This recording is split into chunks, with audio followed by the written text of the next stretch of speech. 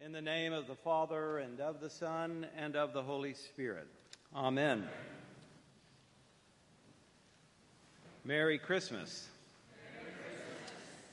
If we were to do a poll about what is Christmas, we would probably get all different types of answers, no doubt. As I thought about the answer to this question because of the poem that I'm going to finish this sermon with, my childhood came to my mind, and I remember as a child of the 60s and the 70s being handed the Sears and Roebuck catalog for Christmas by my mom, and she would say, "Stuart, circle the things that you want," and they would probably get most of them, and so that was a good deal. Well, you all remember the Sears and Roebuck catalog if you're anywhere close to my age, and how exciting it was because they had all the latest toys, all the latest gadgets. They just had everything a kid could ever dream of. And so I used to circle that catalog, just longing, desiring, lusting for the toys in that catalog. My first experience of lust was at the Sears and Roebuck catalog. So what is Christmas? For me, it was toy time, and just couldn't wait to get downstairs on Christmas morning for the toys. But technically, the real answer of what Christmas is it is the worship of the one born in Bethlehem, and that's what we're obviously here to do.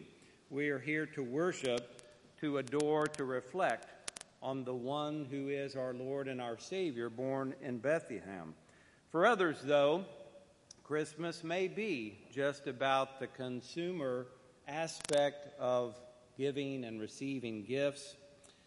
It could mean just an inescapable holiday where secular and religious people feel even more lonely and isolated and depressed than normal. And they really can't wait to get all of it right on through so they can go back to their other routines that seem to get them by. Well, for those of robust faith and trust, this night is, of course, a profound night for us, for those with open hearts who maybe even wish that this story was true or hope that it's true and haven't crossed over into true faith. This night can be very important.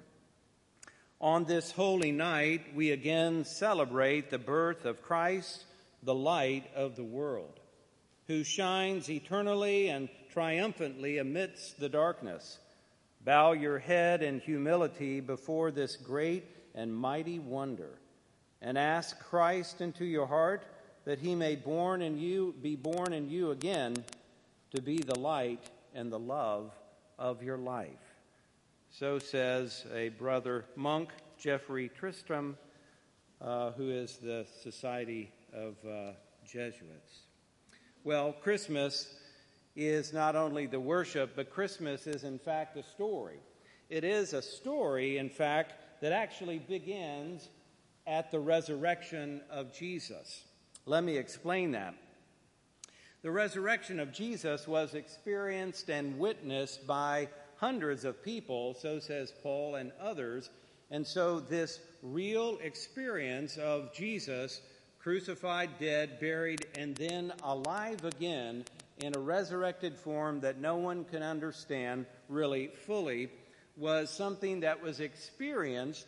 And as they experienced that, they began to achieve a tradition, and finally those things were written down in the Gospels.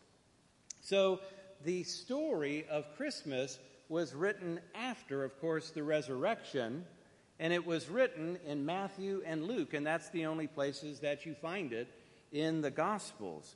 Now, this story was written after the resurrection and after a long review of all of the story of Israel and the writings of Israel, the Torah and the Psalms, the writings and the historians of all the people of Israel. And so they sifted through all of those things, and they saw things that they didn't see before when they read those stories.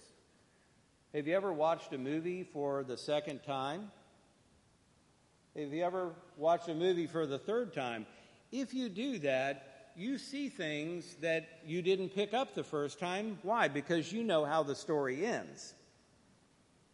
And you start to wonder about the pieces that you missed that were foreshadowing the end of the story, that were pointing towards the story. And so the story of Christmas is the summary of the rereading of the story and the writings of Israel, and then put in an order because they knew that the one who was crucified and who had died was indeed the very image of the invisible God. Jesus, crucified and risen, was the tangible, personal, bodily image of God. And so this Christmas story, the greatest story ever written, and if you don't really know the story, you should invest some time to read this story. It is the best story ever written. It's the best story ever told. This story begins, though, at the resurrection, after a careful review of the history of Israel. There are some traditions in the church that Luke even interviewed Mary, the mother of Jesus, or at least had access to some of her memoirs, and that is a very fascinating thing to ponder. In 1863, Henry Wadsworth Longfellow was listening to Christmas bells. These Christmas bells were ringing just 6 months after the Battle of Gettysburg. The nation was divided by politics, by power, by slavery, by different ways and visions of life, by whether things should be federal or states. Sounds familiar, doesn't it? Well, as the nation at that time mourned its dead, Wadsworth Longfellow ached with pain for his wounded son. And as he listened, the bells inspired these words from Longfellow. I heard the bells on Christmas Day, their old familiar carols play, and wild and sweet the words repeat of peace on earth, goodwill to men. And thought how, as the day had come, the belfries of all Christendom had rolled along the unbroken song of peace on earth, goodwill to men. And in despair I bowed my head. There is no peace on earth, I said, for hate is strong and mocks this song of peace on earth, goodwill to men. Well, we know that things are not right. We know things are not right in us. We know things are not right in others, and we know that things are not right in this world. Yet, Christmas, the story, is the story of the beginning of salvation. The beginning of salvation. In this story, the way all stories work is really, it's like a film. It's like a film. If you're a filmmaker, you take many, many shots, but only the final cut gets made into the movie that actually is called the movie. Because anything that goes on the cutting room floor, anything that didn't work, all the edits, all the bloopers and the blunders, those are left out. It's only the final cut that actually becomes the film. It actually becomes what is the movie. Well, God comes in Jesus to live out for us the final version of humanity. God in Jesus comes to live out the final version of humanity, to make the story of humanity work out the way God intended for it to work out in the first place. And so, God in Jesus, God joined to our human nature, is born. Jesus is born. Jesus has a childhood. Jesus is a teen. Jesus begins to work. He has an adulthood. He begins his vocation and ministry revealing God's kingdom. He faces opposition, but Jesus courageously continues in faithfulness to his God and his vocation as the Christ. He is crucified. He shares our death. He is buried. He is resurrected. And he is ascended. What I'm trying to say is that Jesus sums up our entire humanity, our entire human life, and offers it to God in order to begin a new humanity. That a new humanity could be born in this world, and a new humanity could be born in each one of us. And so, as we are born from above, born anew, born by Christ and the Spirit who comes to live in us, they begin to assist us in the recovery of our true humanity. They assist us to let go of the things that bind us. They are freeing from sin and the bondage, finally, to the ultimate defeat, which is death itself. And so Jesus sums up and recapitulates and lives out all of humanity in order that he can present a new humanity and eternal life for each one of us. Well, so Christmas is the worship of Christ. Christmas is the story of salvation, the final version of the living out of humanity. But Christmas is also a clash of kingdoms. N.T. Wright, in a book about the Lord's Prayer, had some interesting comments recently that we covered in a men's Bible study. He mentioned that by the time Jesus was born, Caesar Augustus had already been the monarch of the entire Roman Empire, which covered a vast array of lands all around the Mediterranean, all the way to Britain, Spain, all the way to Jerusalem, Egypt, much of the known world.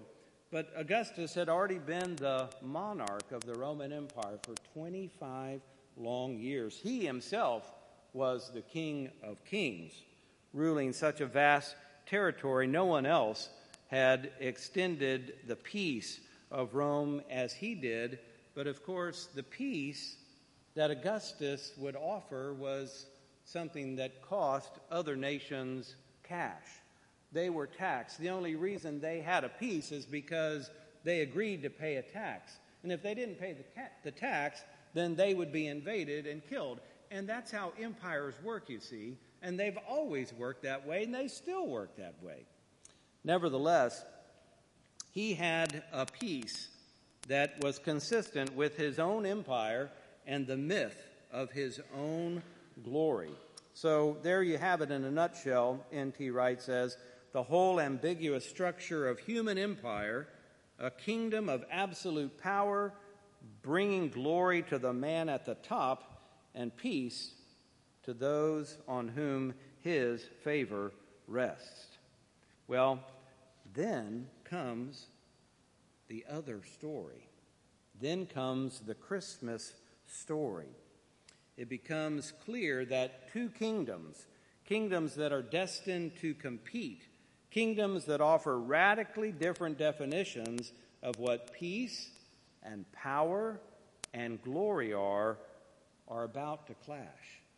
The story of Jesus and the kingdom of God is going to clash against the story of Caesar and the kingdom and empire of Rome. And we know how that turns out. And so, Christmas is God's kingdom. It's God's kingdom coming to us in the King Jesus. It's the revelation of God's kingdom and power and glory. But it is a kingship that is exercised by the goodness of God for the good of all. It is power. It is God's power, but God's power is not the threat to kill. Rather, it is the power of sacrificial love. And it's God's glory, which is the sharing of God's own life through the King who brought about the new humanity that has renewed all of us and made it possible for us to share in the glory of God, in the life of God. And that's the sacramental life.